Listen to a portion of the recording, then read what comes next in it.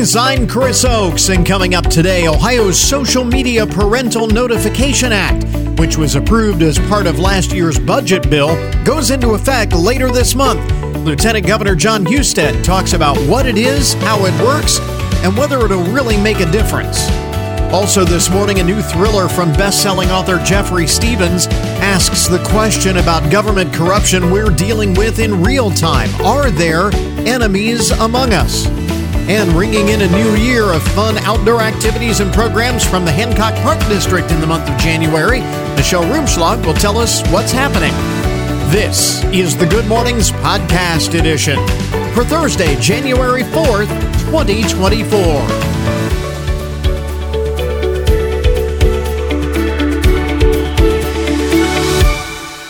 So this is the story, and everybody seems to be talking about this. 13-year-old kid from Oklahoma that apparently achieved the impossible by reaching the final level of the classic video game Tetris.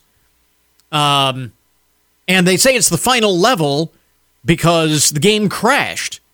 It was what they call the kill screen, I guess, in video game parlance. The game crashed, level 157. Technically, and I thought this was kind of interesting, I never knew this, technically Tetris has 255 total levels. When you get to that point, the game is supposed to reset back to level 0. That's the way it is coded. But because the game gets quicker each and every level, at level 157, it becomes too fast for the computer to keep up, and it just crashes. So, and this 13-year-old from Oklahoma, this game has been around for like 40 years.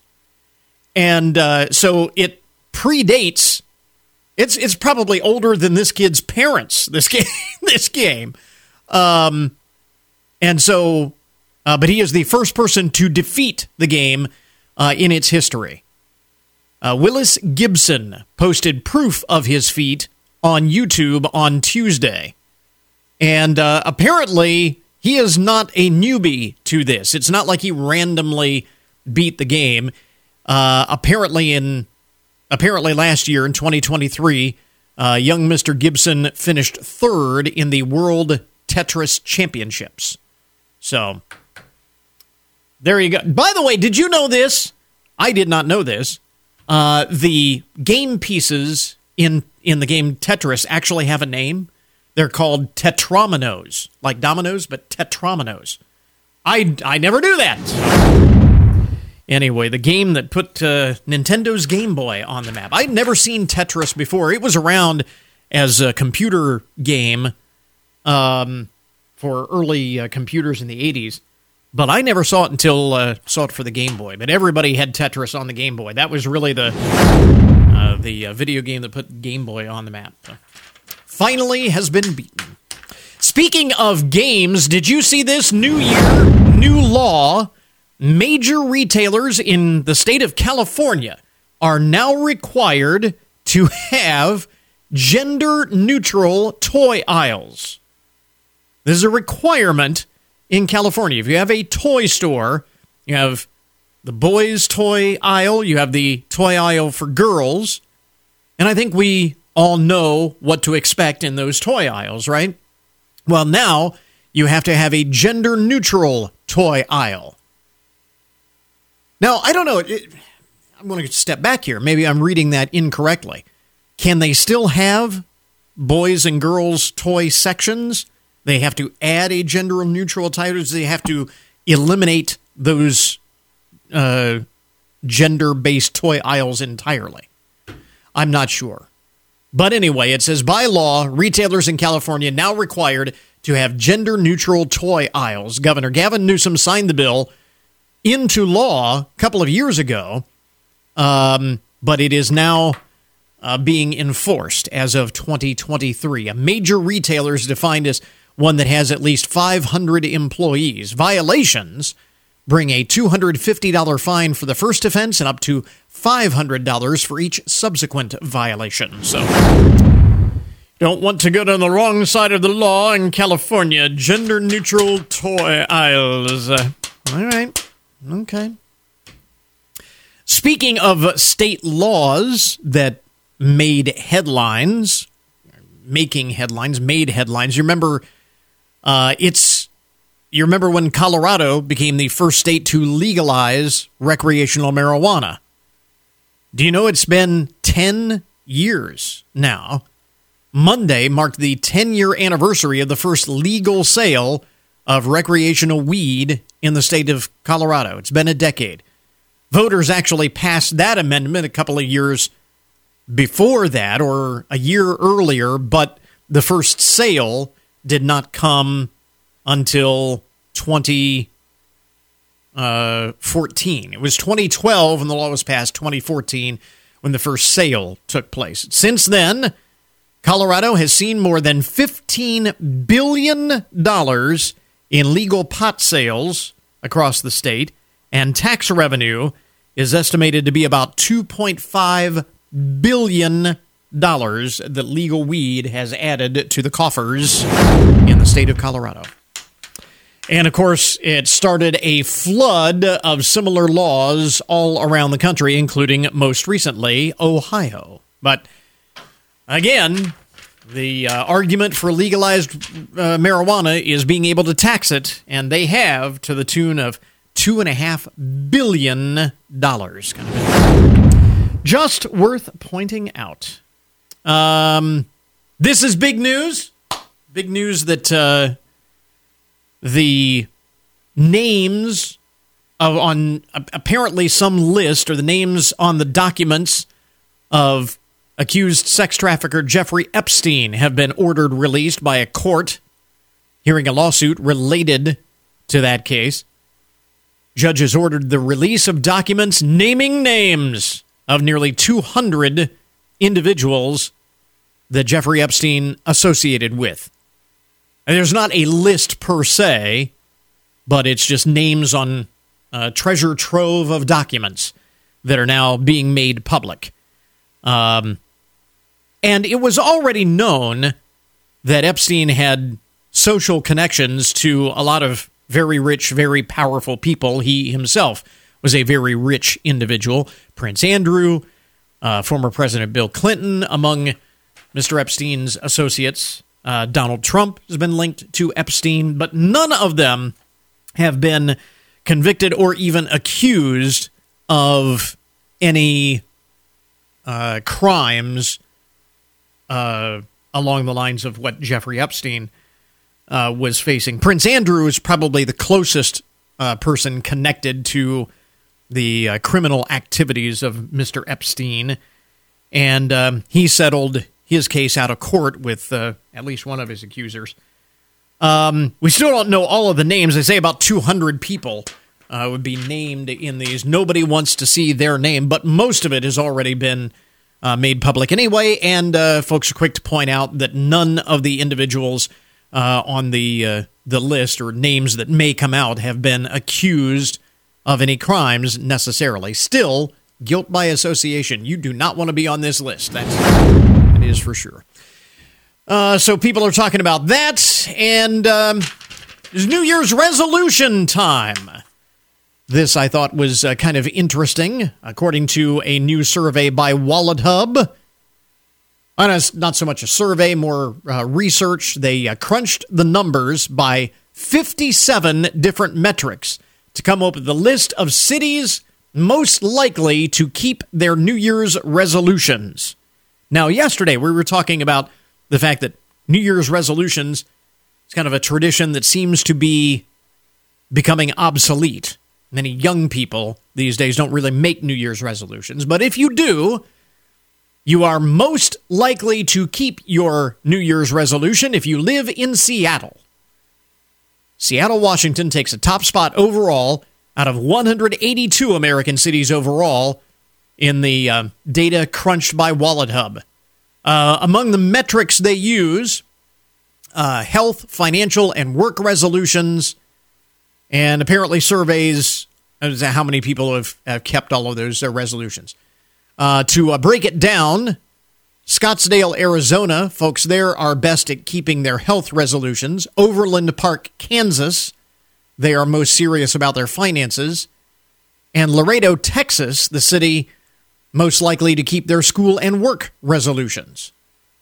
By the way, so Seattle number 1 overall, the top Ohio city on the list is Columbus, all the way down at number 73 out of 182. 73. Toledo, which is the closest city to us, Toledo, 167th out of 182, and Newark, New Jersey, dead last. So, want to keep your resolution?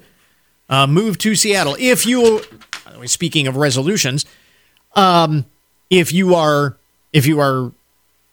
set a goal to eat healthier in the new year, you want to try the Mediterranean diet. U.S. News & World Report has ranked that as the healthiest diet out there for the 7th year in a row. The diet that includes whole unprocessed foods, olive oil, whole grains, beans, seafood, leafy greens, and so on. Experts say this is heart healthy and easy to follow. So the Mediterranean diet is tops for the healthiest diet plan out there. The DASH diet was second place. Keto diet won top place for quick weight loss, but ranked last overall for its potential to cut healthy carbs. Now, the Mediterranean, and by the way, if you're thinking about going vegan, forget about it. Because new research from a medical university in Poland, his name I can't pronounce and won't even try, says when it comes to diets, plant-based options are not as good for you as you might think. They studied vegan options on restaurant menus and found that the vegan options often contain less protein and had more carbs and sugar than their meaty alternatives that they are trying to replace. And if you are thinking, well, but they're lowering calories. Nope. Not so either. Most of them had more calories, or at least as much calories as their traditional counterparts. The author of the study says this exposes the illusion that plant-based alternatives are automatically a healthier choice. There are some that are healthier, but just because it's vegan doesn't necessarily mean it's healthier. So, things to think about as you are managing your New Year's resolutions to eat healthier there. Some of the most interesting and buzzworthy stories to get your Thursday morning started here. WFIN News, I'm Matt Demchek. Your WTOL 11 weather. Partly to mostly sunny skies expected today, a high in the low 30s. Just a few clouds tonight, a low around 20. The Ohio State Highway Patrol is reporting that fatal crashes over the New Year's holiday were down compared to last year. The Ohio State Highway Patrol says there were 6 crashes on the New Year's holiday. It ended in 7 deaths. Of those 7 fatalities, 5 of those killed were not wearing an available safety belt. The 4-day reporting period went from December 29th to January 1st. These numbers are down from last year's when 13 deaths were reported. I'm Colin Dorsey. Raise the Bar Hancock County has secured its 4th consecutive industry sector partnership grant from the state. Over the next year and a half, Raise the Bar will focus on helping job seekers and employers in the manufacturing, transportation, and logistics sectors. Raise the Bar Executive Director Tricia Valesk. It's learning what do across the board our employers kind of need. And it's the soft skills, it's some of the technical skills, but it's mostly that employability aspect of an individual. And we're finding ways to create that employability within people. Tricia was on with WFIN's Chris Oakes to talk about how the grant will be utilized. Get more of that interview in the story on our website. The flu is spreading around the country after holiday gatherings and travel. Here in Ohio, 317 people spent time in the hospital with the flu within the span of a week. That's according to the most recent data from the State Department of Health. And they also note that the highest rates of flu are in northeast and eastern Ohio. Doctors say the spike is normal, given the holidays and all the gatherings, but a flu shot can help keep you healthy. I'm Tracy Townsend. The Hancock Park District will be holding a winter bird hike at Oakwoods Nature Preserve. The Park District says even with the colder temperatures in winter, many birds still call the park home. During the hike, they'll search the park for Ohio resident birds like chickadees, cardinals, nuthatches, and woodpeckers, as well as for winter visitors like juncos and kinglets. After the hike, they'll go inside the Discovery Center and view the birds at the bird feeders. Get more on this upcoming winter bird hike put on by the Hancock Park District in the story on our website. And remember, you can always get more news online anytime at WFIN.com.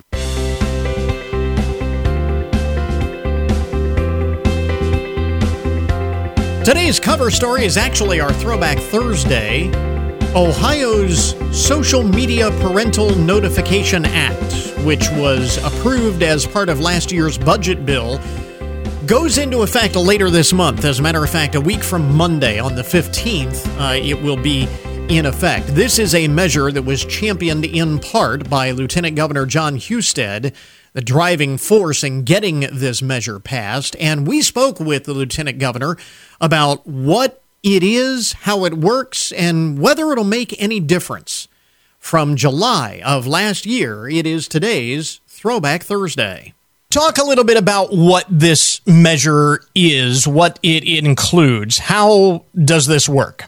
Well, let's first understand that social media and a variety of digital platforms, whether that be TikTok or Instagram, Snapchat, it is proving to be harmful to our children because excessive use, particularly for young children, is proven to have both mental and physical health impacts and a decline in academic performance. And so if you accept that premise, that this is bad, particularly in excess to our children and to our young children especially, then you say, well, we got to do something about it, right? We should intervene. And the social media companies really go around parents right now. You can sign up. All you simply have to do is you just say, hey, I'm old enough, and you sign up, and no one knows the difference, right? Right. Well, we want to give parents the say. We want parents to have a say in the digital lives of their children. So what the new law will do is it will require social media companies to confirm parental consent before signing up any of our children under the age of 16 to their social media platform. So it's really just putting parents back in charge of the digital lives of their children. So I think most everyone would agree with the concept, that the concept is a good idea. The devil is always in the details. How would this be enforced, and how would this parental confirmation or approval, what does that look like under this measure? Yeah. So, look, we work with the social media companies. We work with these tech companies and said, hey, we're going to give you some time to comply with this. So they're not going to have to comply until January of next year.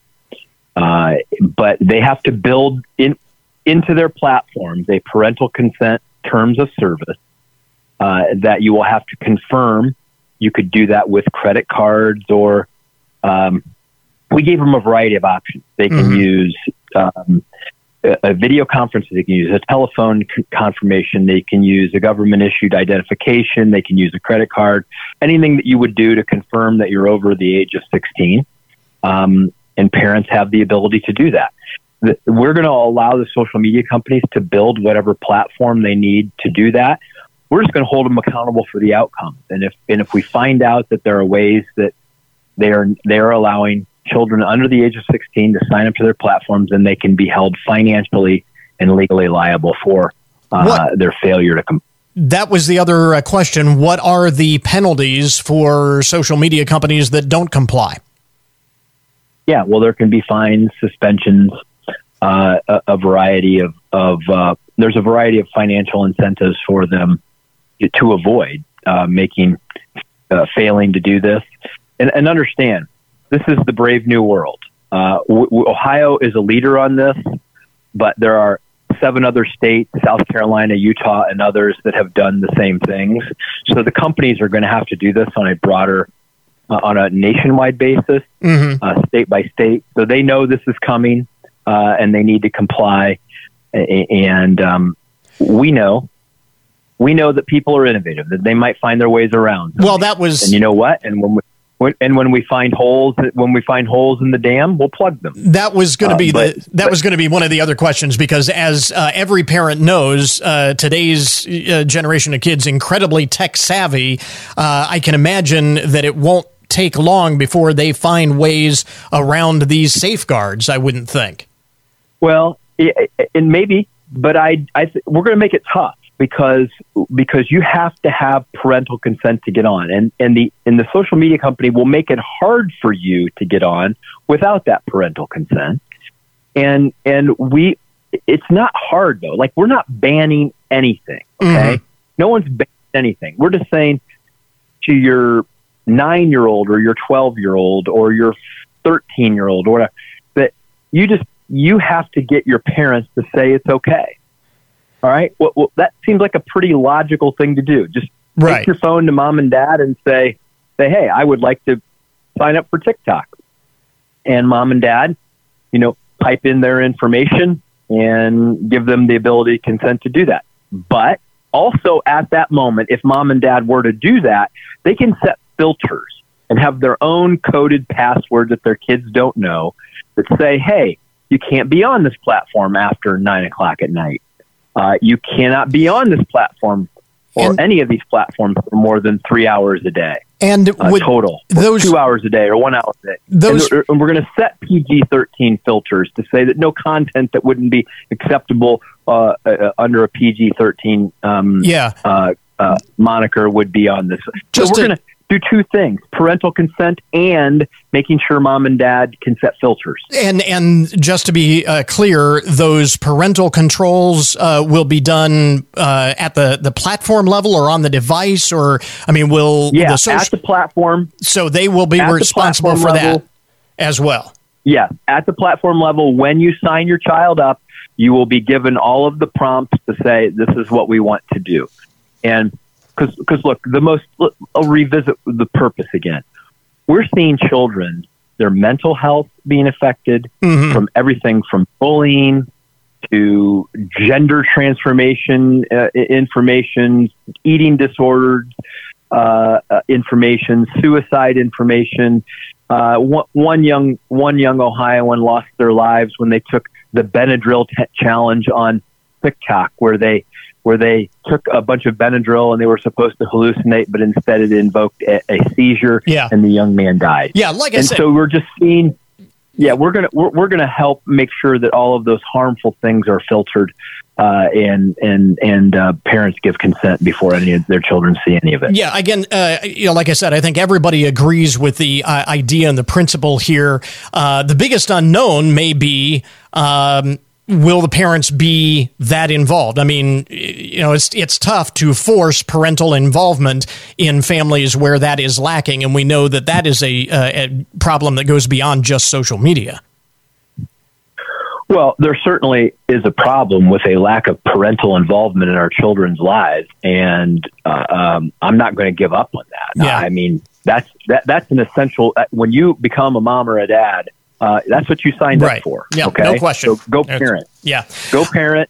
But in this particular case, I want to make it easier for them to do that. Yeah. They may not be tech savvy. They may not know a lot of these kinds of things. Mm-hmm. We're going to make it easy for them to have more power and more say in the digital lives of their children when they may not be tech savvy enough to do it on their own right now. We're going to force the companies to help them make it easier for them to do that. Lieutenant Governor, thanks very much for taking the time this morning. We appreciate it. Hey, thank you. And no need to wait till it becomes law. Talk with your kids now and have these conversations around the home. Our conversation from July of last year with Ohio Lieutenant Governor Jon Husted, the champion of the Social Media Parental Notification Act, which, again, was approved as part of last year's budget bill, goes into effect later this month, a week from Monday on the 15th.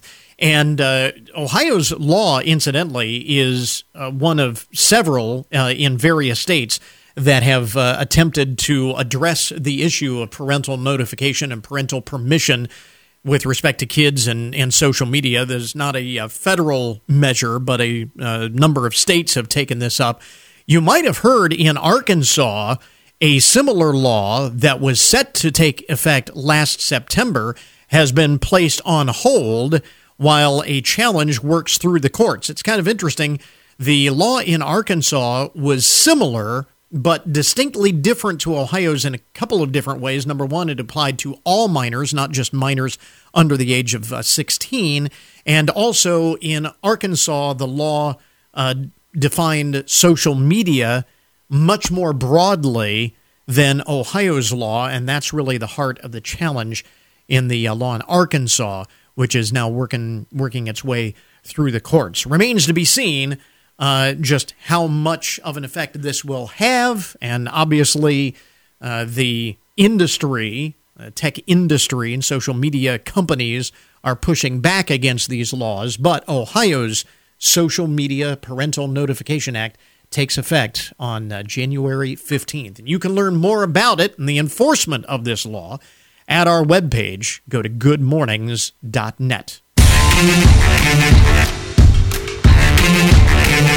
Well, if you read the Jeffrey Stevens thriller The Handler, in which CIA operative Nicholas Reagan and his partner are assigned to prevent a terrorist attack on U.S. soil, you will definitely want to pick up the follow-up, Enemies Among Us, which is out now, where it is not always easy to tell the heroes from the villains. Jeffrey Stevens, thanks very much for taking the time, and certainly congratulations on the new book. So this novel picks up the story right where the first one left off, or kind of lay this out for us here? Yes, it did, and thank you for having me, and Happy New Year to everyone. Hope it's a healthy and peaceful one, that's for sure. I generally don't do this because I have a couple of different series of thrillers with different characters, but when I started this one with Nick Reagan, I decided that I wanted to have a dangling participle, so to speak, at the end of The Handler, so that it would drive people to the next book, because I thought there were things that I wanted to do and say and have happen, and it would have been too much for one novel, and so therefore we came out with Enemies. So it is certainly timely, if for no other reason, that you have tapped into the sense of government corruption and distrust that so many people feel these days. You know, I really tried to do that, Chris, you know, and one thing I want to say to people, this isn't about Democrats versus Republicans. This isn't about liberals against conservatives. This is about the United States and what's going on in this country and how we are being controlled on so many different levels, particularly socioeconomically, and how people at the very top, you know, that so-called 1%, don't really care a lot about how Mr. and Mrs. America are feeding their family, or why it costs $85 to fill your car up with gas. Right. It's unbelievable to me. But in any case, so this is really a story about that sort of corruption that exists at high levels, not only of government, but in business as well, and how Nick Reagan is sort of an American hero that's easy to root for because he's on the side of right. So give us kind of a brief synopsis of the storyline here. Again, for those who have read The Handler, may already be familiar with the backstory, but for the benefit of those who aren't familiar, kind of lay this out, where we are and where we're going with this story here. Yeah, well, spoiler alert. So what happened at the end of The Handler, I'll just say, leads into what Nick Reagan and his partner Carol Gellos need to look at in the second book, which is Enemies Among Us, that we're talking about. And when they begin, the action starts almost immediately. I mean, the action starts really on the first page. And what happens is they discover that some of the evil things that are happening are not necessarily happening from foreign terrorists or any of that. It's happening right from our own backyard, that there are people in the government for their own purposes who are perpetrating bad deeds. And so it's tough for them because people don't want to believe that, and people don't want to get behind them in what they're doing. So they're running into a lot of resistance as they try and find the facts to prove what they're saying. And that's what the book is about. So it's a lot of action. It's a lot of excitement. There are some great new characters in it, and some subplots that I think are very, how shall I say, are very affecting for people. They say, boy, I know, problems with business and big pharma and all the rest of it. It just isn't right what's going on. And so that's what the book is about. So folks will remember the story of Victor Manuel Rocha, the U.S. ambassador, national security official, who was was charged last year with acting as an agent of the Cuban government. That's not really what's going on here. It's not so much spies from other countries or terrorist groups who have infiltrated the government. This is individuals within the government that are so corrupt that they are willing to turn a blind eye to this activity to further their own personal agendas. Yeah, that's what's really amazing. The selfishness of certain people in the government, that they do it for their own selfish motives. And I don't want to pick on anybody in particular, like Hunter Biden, for example, but people do these things not because they have some philosophical difference. I mean, not that I respect communism, but I understand there have been people in the course of, the past century who were communists in this country. And so they believed in a different political and socioeconomic, as I say, setup. I'm a dyed-in-the-wool American. I'm a capitalist. I believe in all of that. But these people that are in this book and what's happening in this century, what I'm seeing is they're doing it for the money. I mean, it's just that simple. Yeah, they don't have a religious or other kind of philosophical difference. They just are doing it because they're selfish and they want the dough. Yeah, I think that's really low when your country is at stake and people's lives are at stake. It's just not right. Yeah, spies infiltrating the government is bad enough. This, in many respects, you could say, is actually worse.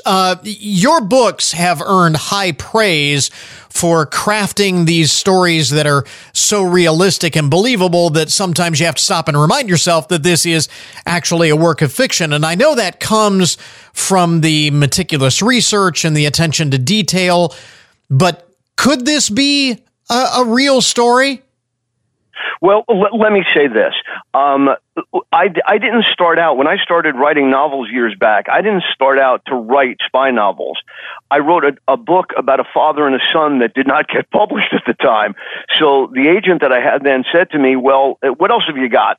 And I said, well, I wrote this book about a spy because I have a friend who I found out quite by accident who was in the corporate sector, but he actually was a CIA agent, and that was real.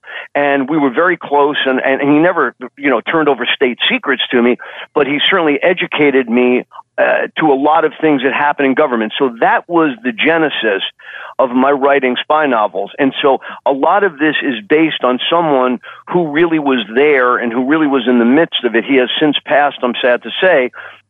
But he was he was an American hero. He was a Green Beret. He was in Vietnam. Mm-hmm. And then they tapped him when he was in the corporate world to work for the CIA, and he did. And so I understood a lot of how these things operate and how sometimes the people at the top are not always as good as we want them to be. And remember, too, and that's a lot of it, and I know that you saw this in Enemies Among Us, keep in mind that, for example, the guy who runs the CIA is a political appointee. Mm-hmm. He is not somebody who's been in the intelligence community his whole life. He's a political hack. And some of them are really good and some of them aren't so good. And some of them are competent and some of them aren't competent. And that's one of the things about our government that's so interesting.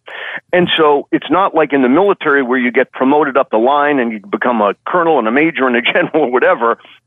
These are political appointees who take these jobs and they run the FBI, they run the CIA, and, that can be dangerous if they don't know what they're doing and they don't know how to control the people just below them. So, in other words, what I hear you saying is if this isn't happening now, it certainly could. The door is open to this sort of corruption at this level. And it would absolutely, it would seem like the government is sort of like the airline industry in that they only make substantive and meaningful changes after something really bad happens. That's very well said. What would have to happen? That's very well said. What would have to happen to change this and eliminate this type of corruption or the possibility of this type of corruption? Well, I mean, look at the hearings that are being held in Congress every day nowadays on both sides of the aisle, and you see what's happening when people, look at what's happening at Harvard University, just to take an example. I mean, that's an appointed position and somebody who was admittedly now a plagiarist. And so putting aside the issue of anti-Semitism and the war over against Hamas, I mean, these people, they're being called out for what they do, and that's the kind of thing that's got to happen in the government, that people have to, I mean, look at the border. I don't want to get too political here. I really don't. But look at the border. I don't think any thinking American can believe that it's okay to have an open border. I mean, if you don't have a border, what kind of country do you have? And we've had millions of people walk through, and we've got a guy in charge of this, Mayorkas, who is obviously not competent to handle the job. And so if you don't have someone in charge of that agency who knows what he's doing, and someone who's able to rally his troops to respond in an appropriate manner, you're going to have trouble. And the same is true in the intelligence community, whether it's the CIA or the NSA or the FBI.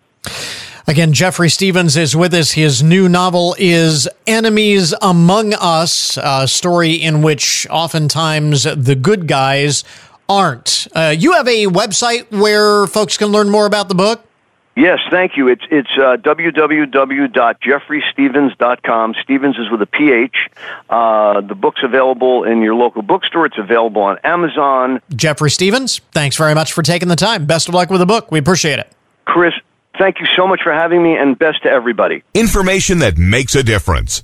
Good Mornings with Chris Oakes on 1330 WFIN, WFIN.com, and 95.5 FM.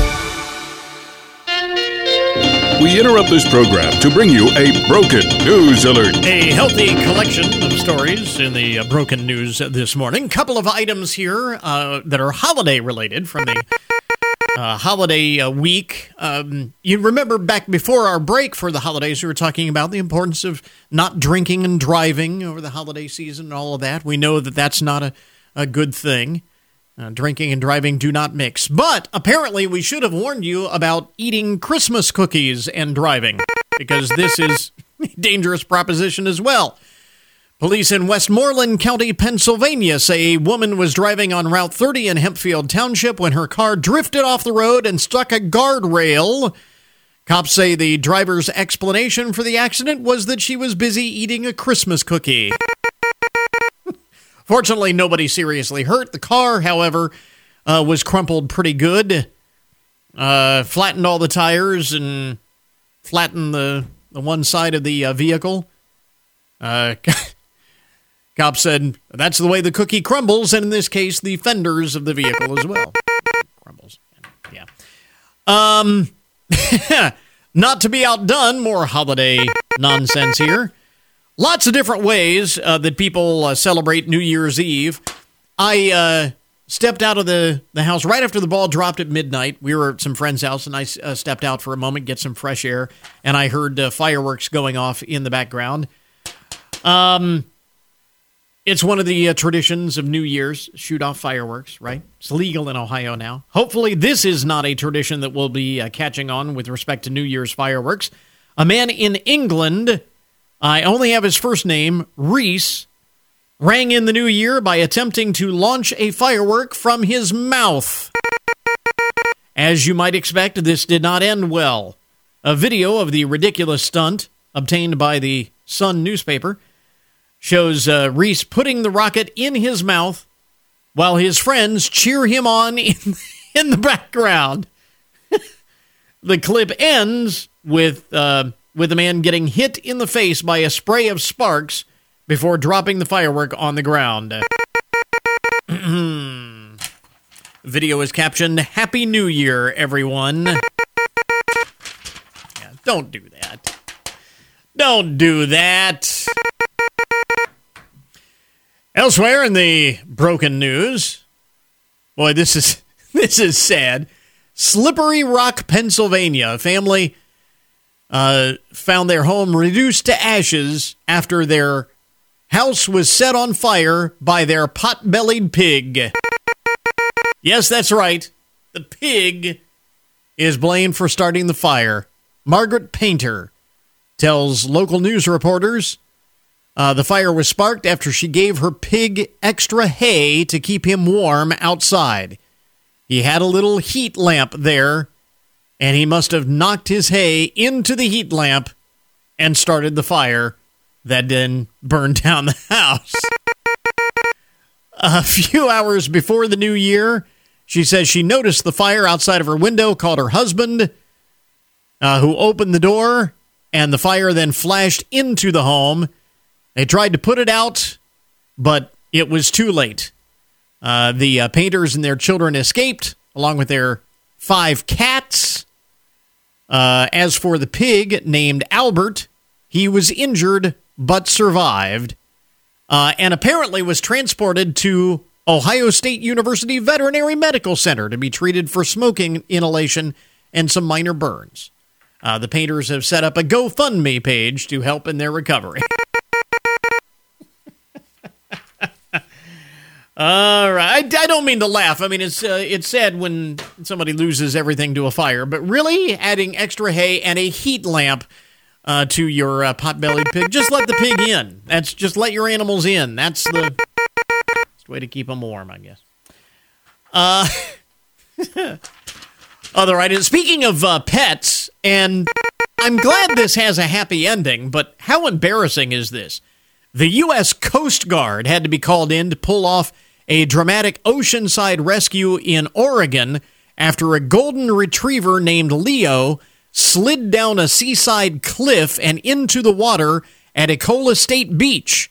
First responders from 3 local fire departments were already on the scene when the Coast Guard arrived via helicopter. 3 fire departments and the Coast Guard helicopter to retrieve a golden retriever from the water's edge. A rescue swimmer and a hoisting basket were lowered from the copter to the water's edge to retrieve Leo, the golden retriever.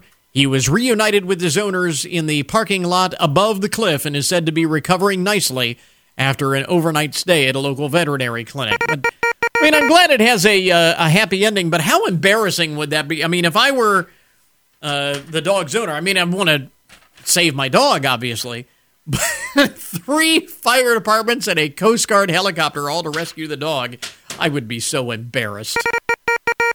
You know, you'd just be so embarrassed. All to save the dog.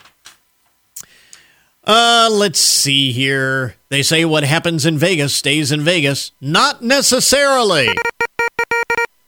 A man is facing charges after allegedly stealing an airplane from the North Las Vegas airport and flying to California. Damian Ducatis. Damian Ducatis allegedly stole the plane. This was on New Year's Eve, December 30th, around 2 o'clock in the afternoon, then fled into the desert when he was questioned by police in San Bernardino when he landed. He was quickly apprehended. Officials say the motive is still under investigation. Heard of stealing a car. See, we've had a lot of vehicles being stolen. Unusual vehicles. Stealing a plane. I mean, you think anybody would notice? What was... And finally, the broken news this morning, a little political nonsense here.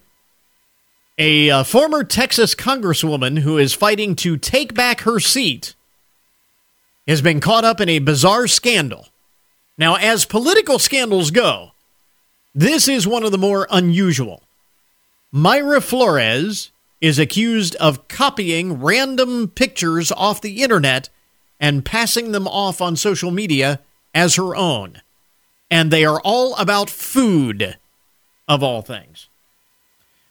Apparently, Ms. Flores suggested that she was an accomplished cook, making everything from homemade tortillas to fried eggs, and posting about it on social media. Problem is, she apparently wasn't making any of these things. She was just stealing pictures of the food from other places on the internet and posting them as her own.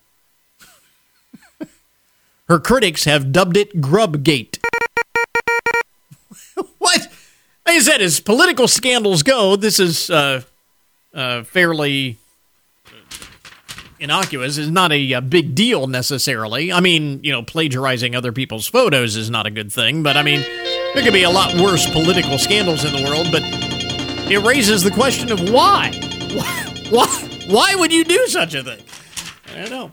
It would be interesting to see if she wins her election or is forced to drop out because of Grubgate. There you go. That is today's Broken News Report, an update on the odd and unusual side of the headlines. We now return you to your regularly scheduled programming.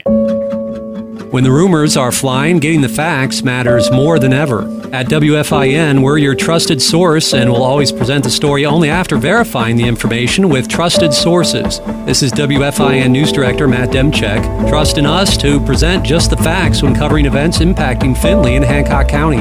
You can depend on us to get the story right every time on social media, 1330 WFIN, WFIN.com, and at 95.5 FM.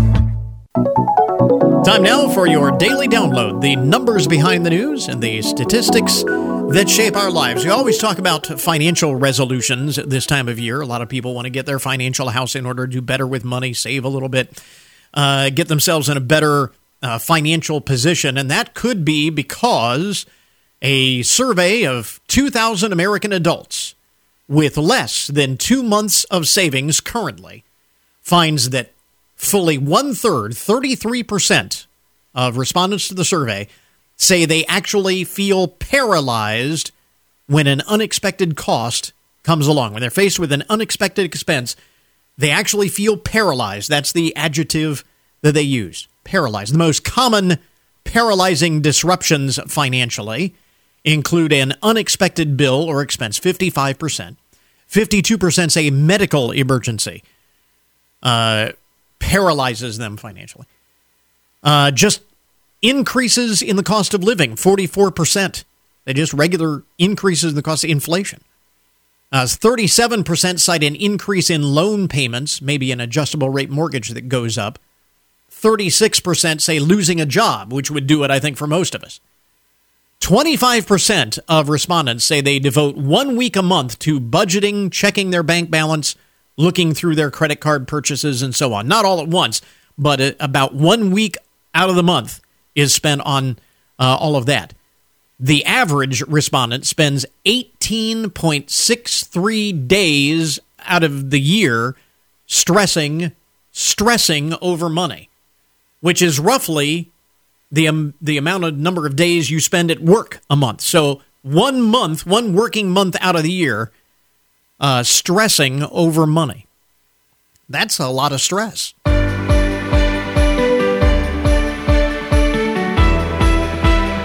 Into a new month, new year, ringing in a new year of fun outdoor activities and programs with the Hancock Park District. The month of January, Michelle Rumschlag is here to tell us what's happening in the parks. Michelle, Happy New Year. Thanks very much for being with us. Happy New Year to you. Thank you. And never take any time off. I mean, there's always something going on in the parks or involving the parks year-round because it's 4 seasons of fun. It is. And we've, the last couple of years have increased our public programming. So we used to, when I first started, had a little lull in the wintertime. Mm-hmm. But yeah, not anymore. And you don't have to take a break from the parks either. We're open every day. Right. So, I mean, yeah, it's a little chilly this morning and maybe it's not, you're a fair weather park goer, but you're not having a big family reunion or a big birthday party cookout or something in January, but there's still a lot of beauty in the parks, a lot of things that you won't see, obviously, when you go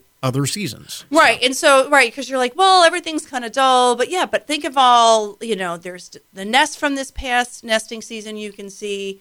Maybe some different tracks. If we get a little snow on the ground, I mean, that's when everything is just really pretty.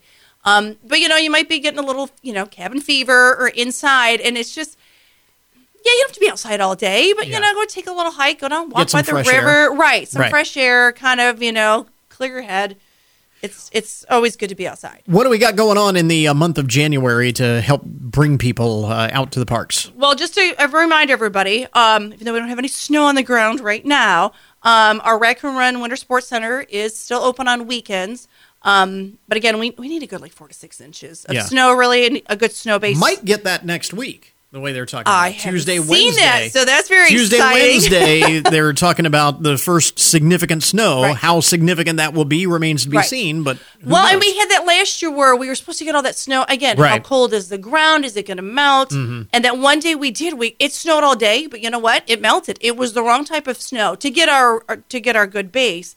And so we have to have that. And it's because, the equipment, we want you to have a good skiing, snowshoeing, experience. Right. And you can, damage the equipment if, after a few passes, you're hitting grass. And so that's why we have to have a good base out there. So if anywhere, if it's looking like next weekend, we're always going to put on our Facebook page, or you can always call the office if we think we might be open, or to let you know, that's going to be happening. But also starting this month, on Saturdays, we're doing our beginner cross-country ski workshops. Again, we have to have enough snow on the ground to do that. Weather permitting, right? Right, but just letting everybody know. And actually, it takes place on Saturdays in January and February. And those are 9 o'clock. Of course, our winter sports happen at Shelter 3 there at Riverbend Recreation Area. Mm-hmm. And this one's a little different. So again, if it's looking like snow and you want to sign up, you need to sign up online.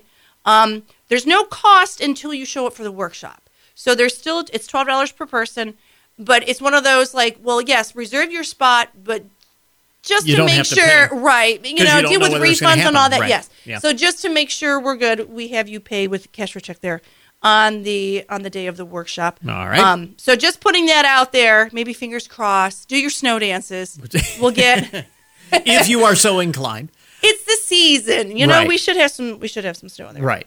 What else is going on this month to highlight? Well, we also, again, we have some, of course, outdoor activities, but there's also some indoor things happening.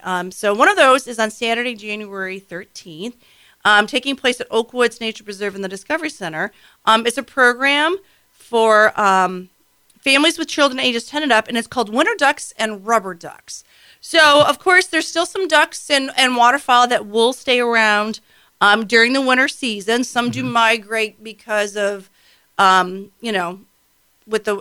the ice. They don't have the open water and things, but we do have some still around. So you'll be learning about some of those that potentially you can still see. And then a cool thing is we have, of course, those little rubber ducks everybody sees. We bought some white ones. So you're going to be able to, with paints or with colored markers, design your own duck, or design it to look like one of our winter ducks that we have. All right. Tim Clayman, one of our program specialists, is doing this program, and so I think it's on our Facebook page. He did some examples of a ruddy duck and a mallard, and these things are so cool. Or if you want to design your own, so if you've got somebody that's a little bit of an artist, or again is really into wildlife and waterfowl. Okay. There's no registration. It's free. It starts at 2:00 in the afternoon. But again, it's for the little older kids. So again, you can draw, but learning about winter ducks and then making your own rubber duck thing. All to right. take Very good. home with you. Anything else to highlight while we got you here? So speaking about getting out on the trails, on Thursday the 18th, I'm doing an end of workday sunset hike. So sunset, of course, it's starting to get a little bit later. I noticed that yesterday. It's funny. Right? I noticed yesterday. I actually coming down the stairs and looking out the front window of our house. Yes. And I'm like, wow, it's not dark yet. It's like 5:30. It's not dark yet. Yes. So completely. Yes. So we're still getting a little later sunrise. It's about 8 o'clock or even a little after, I think, at this point. Mm-hmm. And that should start backing off, I think, about mid-month. But yes, the sun is setting. So yeah, I left work Tuesday. It was quarter after, and I'm like at 5. Yeah. And I'm like, it's still light out, and I got very excited about it. So, so this is going to be at 5:30. Meeting there at Dold Lake, the parking lot up that way. And so we're just going to walk around in the wetland area. Again, if you get off work, again, you've been inside all day, want to get out, just there you fresh go. air. Hopefully we can see the sunset. There's a lot of clouds this time of year. But again, ages 18 and up, again, don't need to register, just show up. 5:30 there at Dold Lake. January 18th. Okay. Some of the highlights from the January schedule of events, the entire schedule is on the website, right? Yes, HancockParks.com, not only January, but February. And then we are, of course, working on our spring calendar. So March, I'm not sure when March is going to be out, but by mid-February, all of spring and then also summer camps will be out mid-Feb. People call, and they know because we fill up with our summer camps.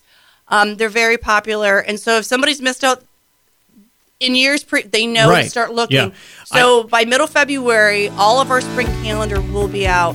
and summer camps. I remember last year we were talking about that, and so I was going to mention be watching for those summer camp opportunities. I know it's only January, but right? So you got a little bit of time, but we let people know, and that way they can start planning some of their summer schedule. Very good. Michelle Rumschlag from the Hancock Park District with us this morning. Michelle, thanks very much. Thanks for having me. And that will finish up our podcast for today. I want to thank all of our guests for joining us on the program this morning. And remember, you can get more information about all of the topics that we talk about each and every day on the show at our webpage. Check us out online at goodmornings.net. Coming up tomorrow morning on the program, the most popular New Year's resolutions and resources to make this the year to make them stick. All from the search trends experts at Google. Plus, combating the growing problem of swatting.